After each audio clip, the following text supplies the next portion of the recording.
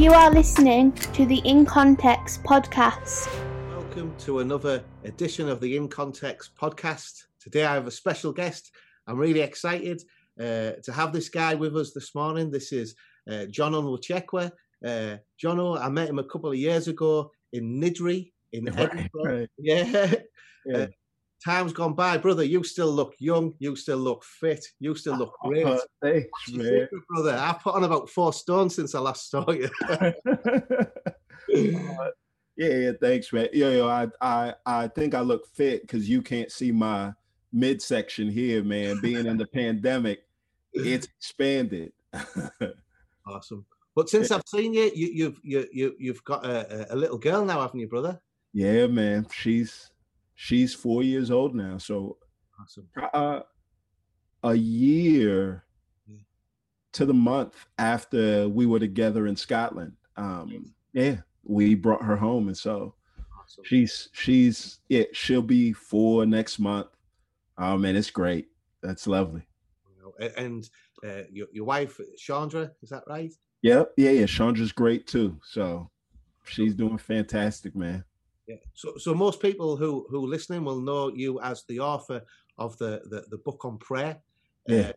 But just share a little bit about you, who you are, and what you do, because you do far more than write books. Right. Yeah. So I'm a pastor as well. I've been a pastor for going on 14 years right now. So and I don't have all my hair, but I'm not a old dude by any stretch of the means. I'll be 37 this year. And so I'm a pastor like you shared. I'm a husband and a father.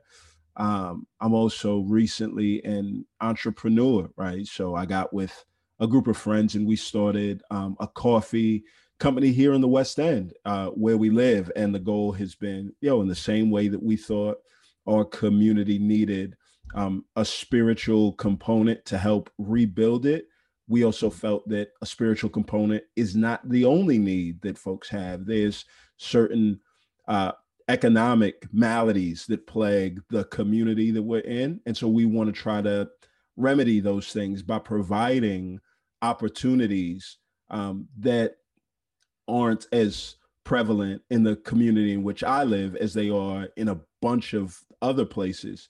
So we spent our time starting to work on that. And by God's grace, I mean, it's been fantastic. And so, so pastor, author, husband, business owner, pandemic survivor thus far. Right. Awesome. So you're in Atlanta, is that right? Yeah. Yep. And you weren't born and raised in Atlanta. Did you travel there specifically to plant the church? Yeah. So I was born and raised in Houston, Texas. I did college and grad work north of there. And 12 years ago now, me and a group of people moved from Denton, Texas, Dallas, to Atlanta to start Blueprint Church. So that's not the church that I'm at now. So we moved here to start a church 12 years ago. And I served on staff with that church for 6 years. And now 6 years. And then 6 years ago, planted Cornerstone Church. That's the church that I pastor at now. So awesome. Yeah. So what you planted a church, you were in this Blueprint Church. Mm-hmm. What were the reasons that made you think that there needed to be a church in where you are now in the West End? Yeah. So we planted Blueprint Church in 2009, 2010. And one of the things that we saw was from the moment that we planted the church, we saw that there was a need in Atlanta, so much so that the church that we hoped would be neighborhood specific really became more of a regional church. And there was a draw and there was a pull from all sides of town. And it was great. We had a great opportunity and resources to help as other churches were being planted. And then maybe a few years into that church plant, Richard Mullen, a longtime friend of mine, who was a part of the church, felt a burden to go to an area in Atlanta that was probably like the Nidgery of Atlanta, right? So Atlanta is a major city that was starting to change, and the southwest side of that town was a city that didn't have as much development. It had a higher concentration of poverty, crime, vacant homes, prostitution, drugs, all of that. And as Richard was in transition, him and a few families said, hey, rather than going to a side of town that's nice, that we could just have this nice life in, let's move to a community that's in need of being rebuilt, and let's come alongside some of the works that are already done to see that rebuilt. And so it was really like, yeah, folks have looked at me, because I've been the lead teaching pastor, as the leader of all of this, but this work wouldn't have started without Richard and those three families. So they were the ones that moved in here. They laid some of that groundwork and really got us to a point where then I came in and just helped out in the work that was already starting. And so, yeah, so we sought to plant a church in a context that we felt like needed it. Yeah. Awesome. Yeah, excited. I remember when I was training, Mez was helping to show us how to develop a vision and mission plan. And we looked at your cornerstone vision plan. That was the template that we used. I remember looking at it thinking, oh boy, this is mine was just like little pictures on. It was like a 4-year-old had done it with a crayon and a piece of paper. Right. I was like, wow, I'm gonna have to learn some new skills here. Yeah, but yeah, that really helped me and encouraged me to think bigger, I think, than what I'd originally planned. Oh, I mean, I was just originally thinking I need money for the next 3 months. And I was just thinking very, very short term. Yeah. And I think that plan helped me to see a bigger picture, and that the picture was more than just a spiritual thing. Yeah. I'm really encouraged. I've listened to a lot of the things, blogs you've wrote, articles that you've done, and more recently, a podcast with Eric Brown. Yeah. And what I like is you seem to be able to attract entrepreneurs to come and join your church. Right. So first of all, how do you attract entrepreneurs? Yeah. And secondly, how have you encouraged them, or was it you that encouraged them to use their entrepreneurial skills within that community to not only help encourage spiritual growth in the city, but also to encourage social and economic growth within the community too? Well, one, it's funny because as I think of how did we attract them, I've known Erica Brown for maybe 15 years. She's one of my wife's best friends. And we didn't know that she had that inside of her. That was a thing that came out. So, yeah, I mean, and you heard the podcast story. She got pregnant before she got married, a teenager in college, didn't get done with school, didn't have a career path. And I just saw her slowly, go from one job to the next. And she was super diligent and resourceful. And man, our main thing is like, I think part of what, and I don't want to say helps us to attract entrepreneurs as much as it is creating a space where entrepreneurs can be birthed and flourish, right? So I don't think we have a higher capacity than you would find in any other space. But I do think the way that we have things set up is from day one of our church, we had said, hey, we don't have this big grand vision and strategy of how we as a church are going to change this place, right? We know that we want to change this place, but more importantly than the fact that we want to change this place, we know that we want to change this place. Yeah. And so what that means is it's going to require all of us. So in the early stages of the church, one of the things that we said is, hey, we feel like there are things that scripture mandates for us to do as a church, that we should gather, right? We should worship, we should care for one another and love one another. But we also think that scripture mandates few things that we're to do consistently and well. And with that, scripture leaves lots of margin for us to creatively determine how we're going to move the rest of our lives. So we said, hey, let's be diligent about the things that scripture mandates and make sure that we do those few things well. And then let's free folks up and let's just look at who uses the margins of their life well and innovatively and with like industriously. Like, let's see who's diligent to use the margins to rebuild communities and who attract people to their works. And now, since we've been scant in the way we've used the resources on these things, we're freed up to use a lot more resources to fund and to help excel and propel works that are already starting to go. I think so many times pastors feel as if they have to come up with the vision, strategy, and all that, and then they take folks and plug folks into places. The problem is people with an entrepreneurial bent don't like that, right? It's no, don't plug me in.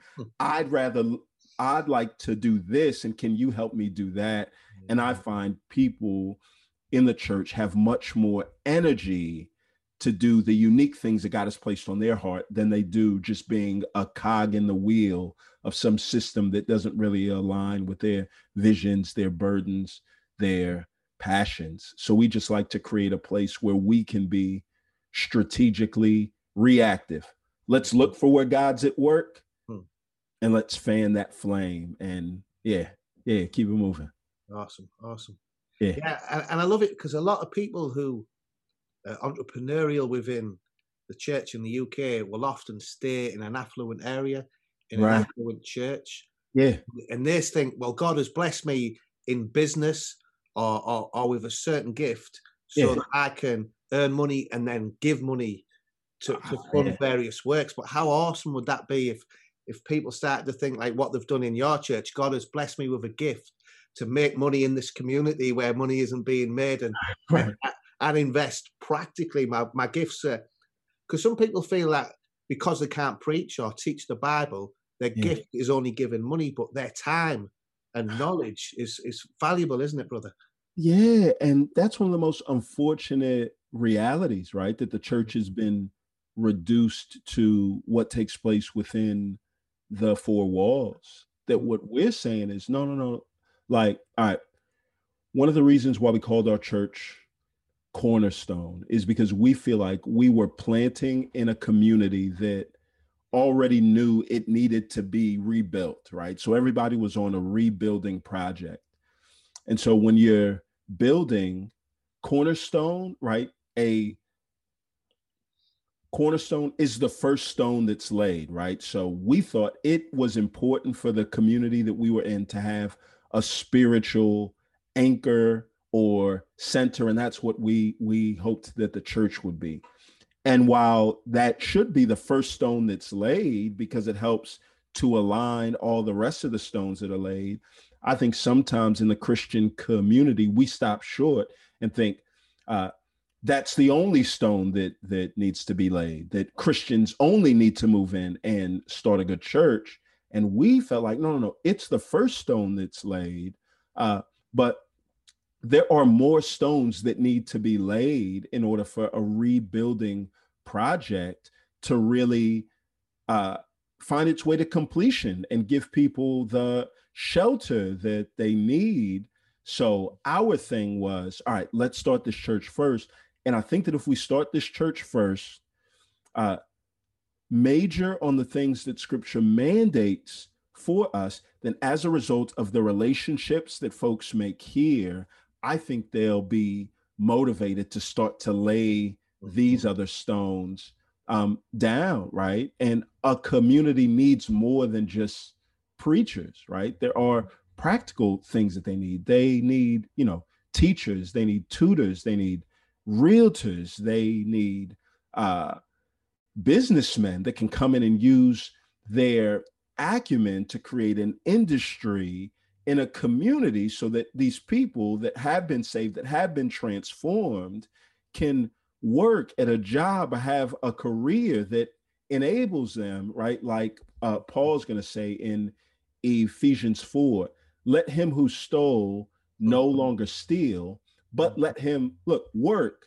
but not just so that he can take care of his needs, but let him work so that he can provide for the needs of somebody else who's in need that may steal. And I think in order for that to take place, it definitely starts with the preaching of the gospel, but it doesn't stop there. And so, more than like being the visionary of the one that started it, right? I just count myself blessed to be able to have a church of so many folks that have grasped that or understood the bigness of the mission, even when my preaching in terms of what God would have us to do was too small or too narrow to encapsulate all of what should take place. Yeah, encouraging. And as you're speaking, so many things are popping in my head thinking that, can I ask him about this? I want to try and keep on script. I've got a very loose script, but what I do want to talk about is, so for churches like ours to exist in our communities, we could have 100 people attend our church and it still probably wouldn't be enough. The income that we would get from the people who come probably still wouldn't be enough to employ the staff who work at the church. Yeah. But because there is no jobs, many of the people who come from the backgrounds who used to steal, and the Bible said, stop stealing and start working. Well, where they're supposed to start when they use no employment.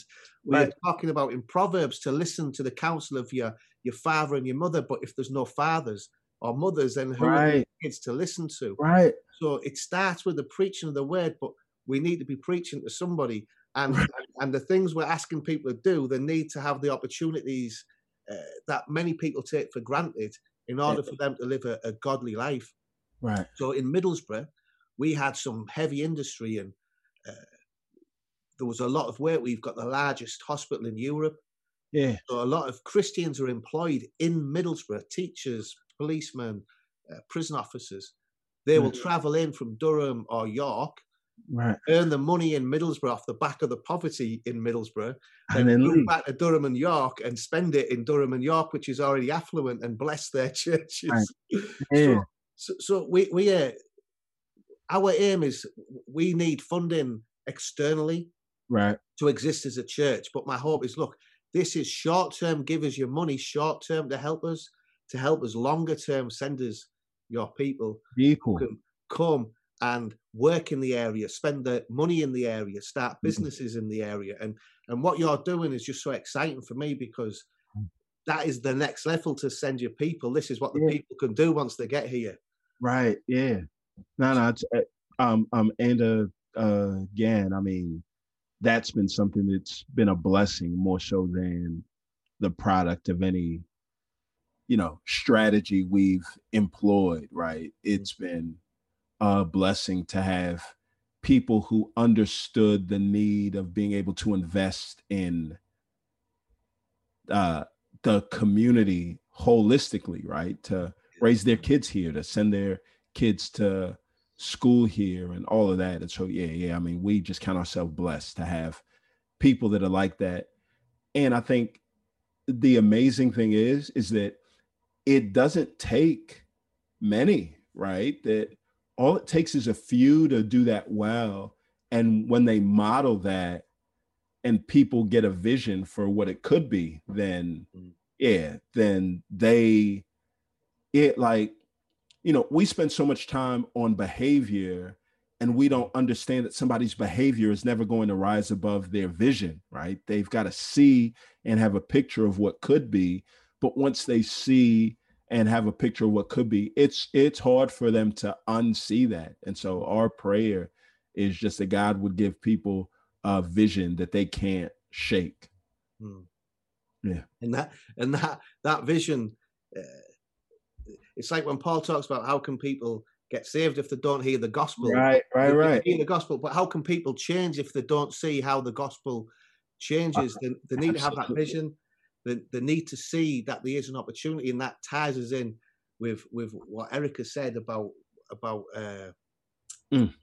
role models. Yeah. So last week we were sharing about being a father to the fatherless, and there was an example of a friend of mine. He is a white retired policeman, and he mentored a young black man who lived on a council estate, was involved with drugs, and become a Christian shortly after he started boxing. And they were talking about the great benefit of being a father figure. But Ben, who was the guy who was black, he was saying that he still didn't have any black role models, and he was the only black man in his family. His dad was Nigerian, his mum was white. He lived with his mum, so he never had any people like him that he could aspire. Yeah, I grew up fatherless and working class, and I'm in a middle class church, and I'm seeing people. There's nobody like me in these churches. And I think Ben was talking about, and I was talking about, because there wasn't many people like us, sometimes we feel like we don't belong. And even when I'm preaching, sometimes I'm like, what are you doing up here? You do not belong.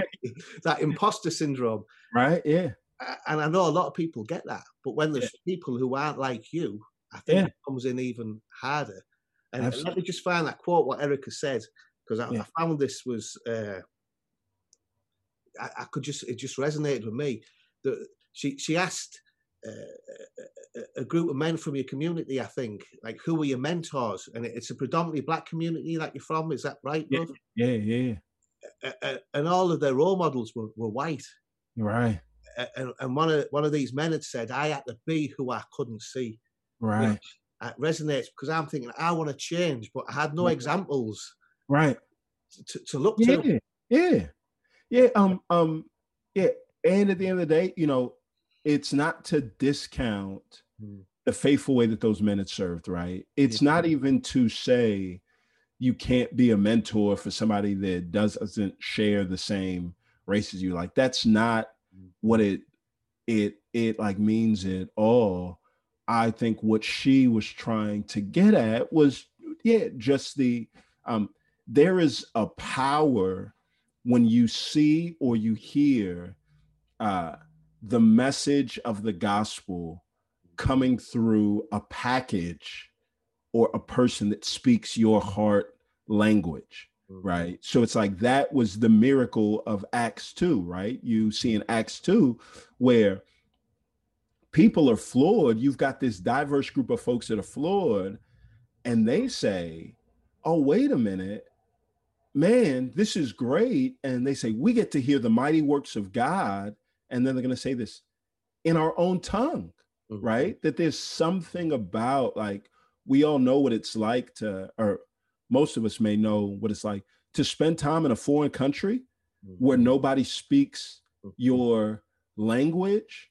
And if you have a cursory understanding of the language, I mean, you can make sense and communicate and say, hey, like, I need more water. Where's the bathroom? You can talk about the basic things, but it's like, as you're standing there surrounded by people that are foreign, there's nothing like hearing somebody come up behind you that speaks your language, and you turn and your heart is full, and there's a camaraderie. There's a thing that you latch onto. You just feel like, man, I can be completely myself. I can hear from them. We can speak to one another in our heart's language, right? It's the thing that the church works through, right? Through Acts 15, where they're trying to say, hey, y'all, listen, all right, look, the gospel has gone forth, but it's primarily gone forth through Jewish packaging, so much so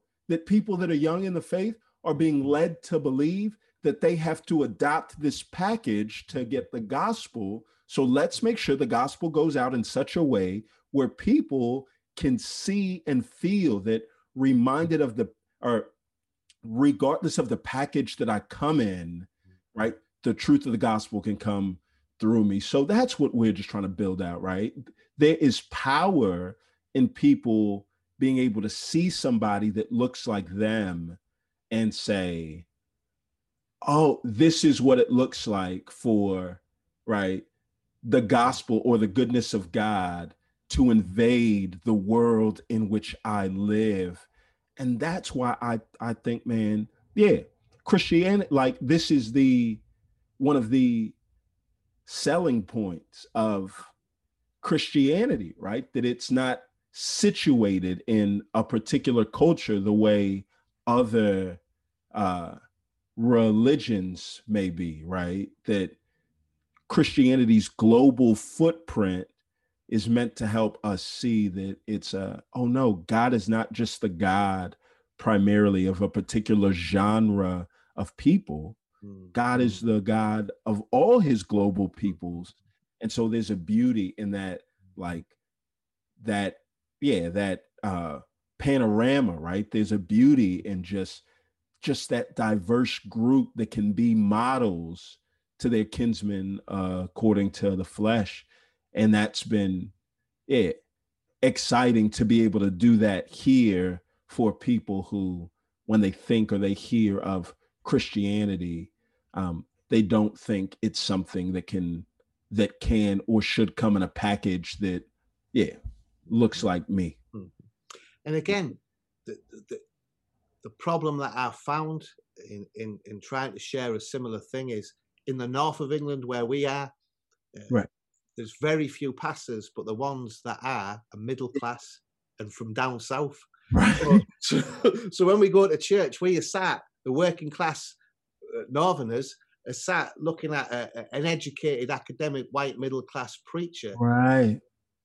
And I'm pointing out the problem, similar to what Erica did, saying, look, every pastor in the north of England is white, academic, and middle class. We need diversity. We need more working class and poor pastors and preachers. Yeah. And what I'm saying is the problem is we don't see diversity in the pulpit. Right. The problem is the poor aren't being reached with the gospel, aren't being equipped with the gospel. But what people are hearing are, I hate the middle class and the academics, and I want them out of the north of England. But that's not what I'm saying. It's not, yeah. And have you had a similar pushback because highlighting that black men only have white role models isn't an attack against white men.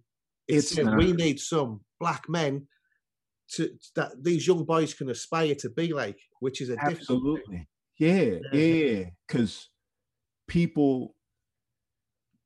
the people that push back the hardest against that statement discount just how important or how vital a vision of success is to people believing that they have a legitimate future, right? They discount the fact that every time a little boy or a girl flips through a magazine of heroes or movie stars, they're always going to see somebody that looks like them. They discount whenever that kid turns on the little white kid, when they turn on the TV and see people celebrated or in power or in any field, from lawyers to astronauts to news reporters to teachers to weathermen. They're going to see somebody that looks like them. They discount just how prevalent it is for everybody to have a vision of success and achievement and all of that stuff with people that look like them. They discount just how troubling or how hard it is to instill into somebody else that, regardless of your background, regardless of where you came from, there is a God that, loves you, that cares for you, that has a plan for your life, right? That has died on the cross for you to remove your sin and guilt and shame, has raised from the dead to give you new life, to put you on a pathway for you to live in this world altruistically, like to live in this world looking outward about how you can be an example of Christ in this world. And they discount how hard it is for people to grasp that if they hear that about themselves, but the only thing that they see are people that don't look like them starting to do that. And so, yeah, it's not saying at all, we hate white folks and we want them out. Like, no, we want them there. Yeah. We just want people that look like us there too, in equal positions of power and authority and prominence, and being front and center. And that's Ephesians 3, isn't it? The manifold wisdom of God is how God unites Jew and Gentile, rich and poor, man and woman, old and young, were brought together. Absolutely. It baffles the spirit world, whether it be the angels or the demons, that just like marvel at God, at how he does this. Yet, like you say, it's equity, it's equality. It's not the pews are diverse. It's the pulpit. It's the strategists. It's absolutely everything, isn't it? Yeah. And that's the pushback that I'm getting. And another quote. Sorry for looking back at my notes, but I see a pinned tweet of yours. This is the most organised I've been, by the way. Normally I just riff, but I don't want to miss some of these things. But you've got a pinned tweet, and I think the BT retweeted it yesterday. Where's it gone? You're talking about, it says, I'd rather spend my time working towards a solution than convincing people there's a problem. 2020 has taught me there will be no shortage of people who disagree with your diagnosis and solutions. So instead of trying to convince them to see things your way, just get to work. And amen. Let's just crack on, because I got so consumed with trying to, I forgot my main mission is to preach the gospel in Middlesbrough. Yeah. My mind was constantly consumed with arguing, fighting against equality, the injustice and the lack of equality within the church. And I almost got him, my motivation was almost a class war rather than preaching the gospel. Yeah, man. And it's exhausting, right? It's a full day's work to go back and forth with people who are intent on misunderstanding what you say. Yeah. And what I found is like, man, I would spend so much time trying to go back and forth in hopes that, not that I'm just trying to win an argument, but in hopes that I could win an ally, because I wanted us to have a diverse group of people that went back to the problem to show a solution. And then I found, man, I'm spending more time working for a potential partner to come alongside me when my context is drowning in actual problems. And so I said, man, I don't want to spend my time here unsuccessfully trying to convince folks of what goes on there, because all the time that I spend here trying to convince them, the problems here get worse and worse. So what I'm going to do is I'm just going to be here and get to work with the people that God already has us here with. And hopefully our model will provide some sort of vindication for us. So say all you want to that we don't preach the gospel, but if we do this work and God starts to bless and people get saved and their economic future changes that will allow them to be able to work and provide for the needs of those that are in the poor, then your arguments about how we've lost the gospel are moot points. So you can stay and fight about that, but I'm just going to keep my back turned. You're talking to somebody else. I'm going to be here and work, and we're going to see God change the souls and change the situations of people. And we're going to work for both. And at the end of the day, it's this, right?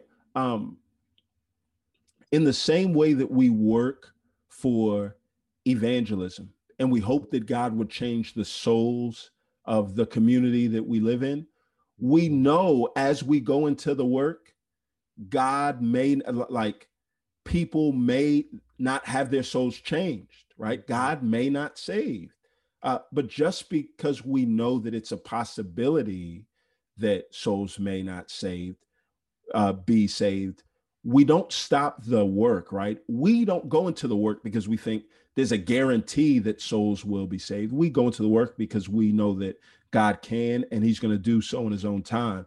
In the same way, I'm going to go in and hope that the situation of those folks will change, in the same way Paul in Philippians says, yo, it's my eager expectation and hope that I'll get out of this jail. Paul hopes that he gets out, but he knows, yo, it's not a guarantee that I'm going to get out, right? So the same Paul who believes in the sovereignty of God is going to appeal to Caesar at the end of Acts because he wants to be freed from jail. And the key is, saying, all right, we're going to work for these things, but I'm not going to hold God hostage to an outcome that he didn't promise. So I'm going to work and I'm going to trust God. And whatever outcomes that we get, those are the outcomes that God wants. But I'm not just not going to address the economic maladies that plague the context that we're in. Yeah, and I think that was my biggest distraction, was I was looking nationally and at a strategic level, looking at seminaries need to change, denominations and organizations need to change. I just felt like I was banging my head against a brick wall and making enemies rather than allies. Yeah. And then when I changed tact, I wish I'd have seen your tweet 4 years ago. But when I just thought, let's just concentrate on the mission. My wife wrote a chapter for a book that 20 Schemes produced on women's ministry. And she actually just, in part of the chapter, was basically saying that nobody else is coming. We're just going to have to get on with it.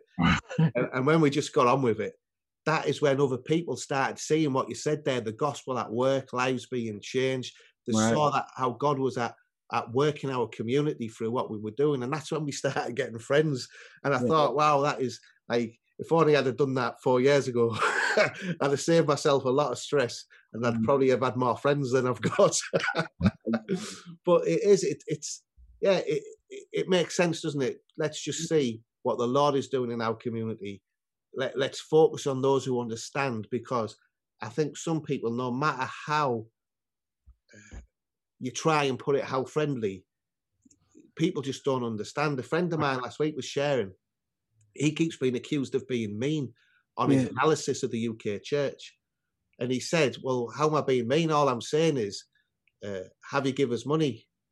Have you sent us people? Are you praying for us? And when you answer no, I say, well, you're not helping then. Right.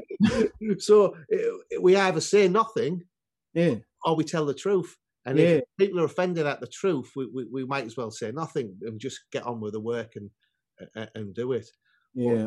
But I'm glad to see that the tide in the UK is changing. I think more people are doing the work. More people are coming alongside us. What's it like in the States regarding race and ethnicity? Is there a change in tide, or is it as hard as ever? How is that going? So yes, both. It seems like there's a change in tide somewhat, right? That I think the rooms where people are mourning the racial injustice, the rooms are becoming more and more diverse, right? So I mean, that much is true, but it is as hard as it's ever been, in that it's like, all right, so at first it was, man, I wish that y'all would listen to us. And it's, well, all right, it seems like they don't hear us because they think it's just an us thing, right? And then the rooms start to grow more diverse, and you have more and more white and black folks saying the same thing. And now it's you're like, all right, the tide's starting to change. I think the majority of people are going to listen. And what you find is an accusation that we're all being swept away by the political and sociological forces of our day. And so it kind of feels like in Isaiah or Ezekiel, when God's like, yo, I'm going to send you back to them. And as you continue to preach the truth, I just want you to be prepared for the fact that they're going to double down. And that's what it feels like here. So, yeah. It's funny because obviously the UK church see the States as our big brother, and whatever's happening stateside, we tend to jump on the bandwagon. And yeah, and I think within the evangelical church in the UK, especially over the last year with George Floyd and the things that have been happening, there was a panic amongst the leadership, which is predominantly middle class wealthy. It's not predominantly, it is white middle class academic who have a heart. I think they're stuck in the middle. Like they don't want to upset the white working class, and they don't want to upset the ethnic minorities.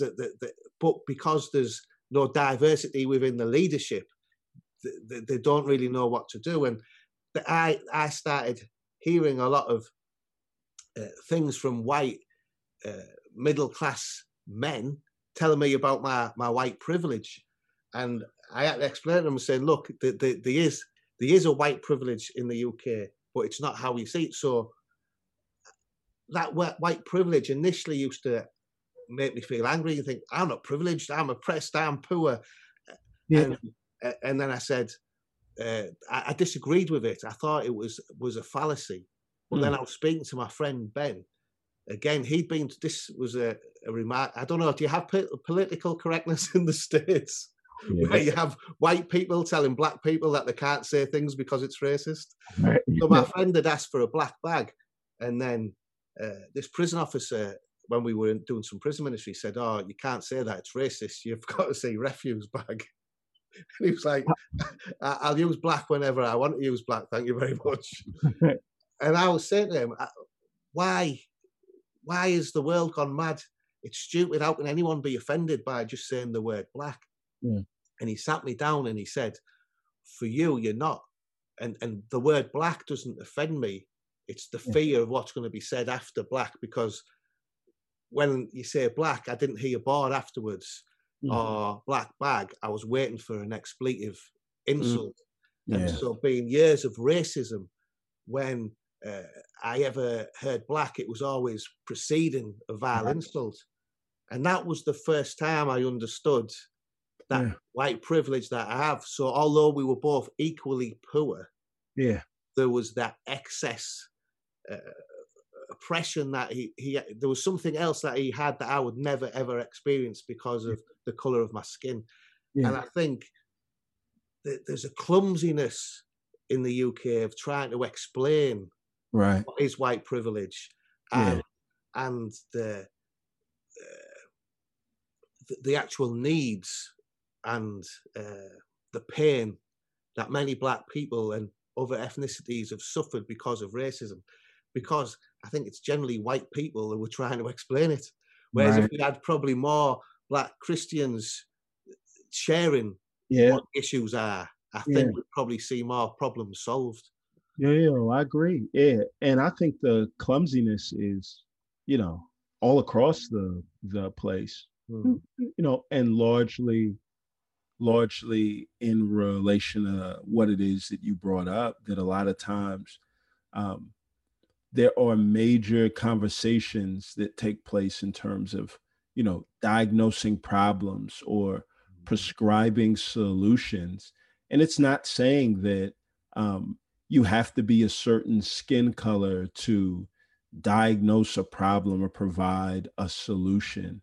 But it is saying that, that there's wisdom in many counselors, right? And many is not just an amount, but it's a type.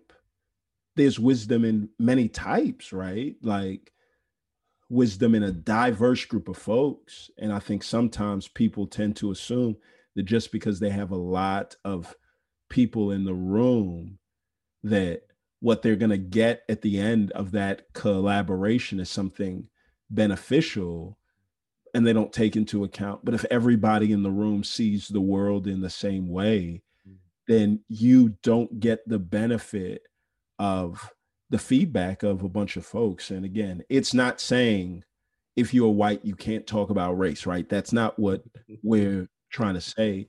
But what we are saying is if you want to have a nuanced and substantial conversation about things that are complex, it's helpful to have a diverse group of people in the room that speak into it all. And I do agree that we would trip over our feet less if we had a bunch of people being able to look out for potholes on the road. Yeah. And again, for me, even now, I feel awkward where a couple of years ago, I never had an issue discussing race. Right. But I think the more my eyes have been opened, the more fearful I am. And right. And I've only met you once before, but I got a good feel for who you were, and we discussed race last time we met. So I'm less awkward with you. Right. I'm still kind of like saying the wrong thing. But I think we have to be honest and say, look, I love you. This isn't that I see myself any better than you. It's I want to show I love you, but there's a difference. There's a difference between us. And I think that's been the biggest problem for me when churches from a more affluent area, their leaders say, look, we're on an equal footing. I'm like, but we're not. Right. We're equal in the eyes of the Lord. We're equal as men, but our experiences and what we're going through are very, very different. And we've got to acknowledge that, don't we? That our experiences are quite different. Our pain, our fears, our the lenses that we look at the world are very different. And the more we can be honest and open about that, I think that's when we can challenge some of these problems that we have in the church. Yeah. Oh man, I absolutely agree with you. Yeah.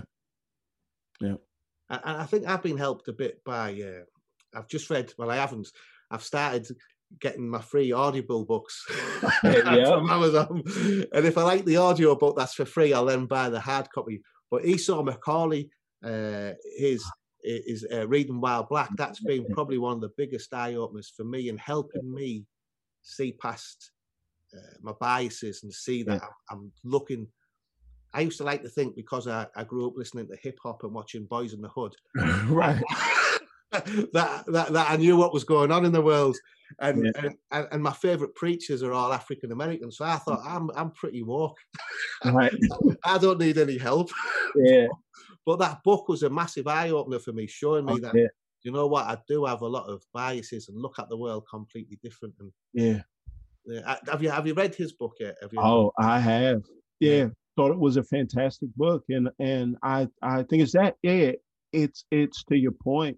You know, I think those resources are helpful to the humble, right? And it's not saying that you have to agree with it all, but it is just saying humility comes into things and says, hey, I can learn something from anybody, right? It's a hubris and a pride that comes in and that would say, I don't have anything to learn from them because I already know what they're going to say before you even read what they say. And so that's why, I thought that his book was great. His posture, his demeanor, his tone, and the things that he brings up is really just, hey, let's have a conversation and let's talk.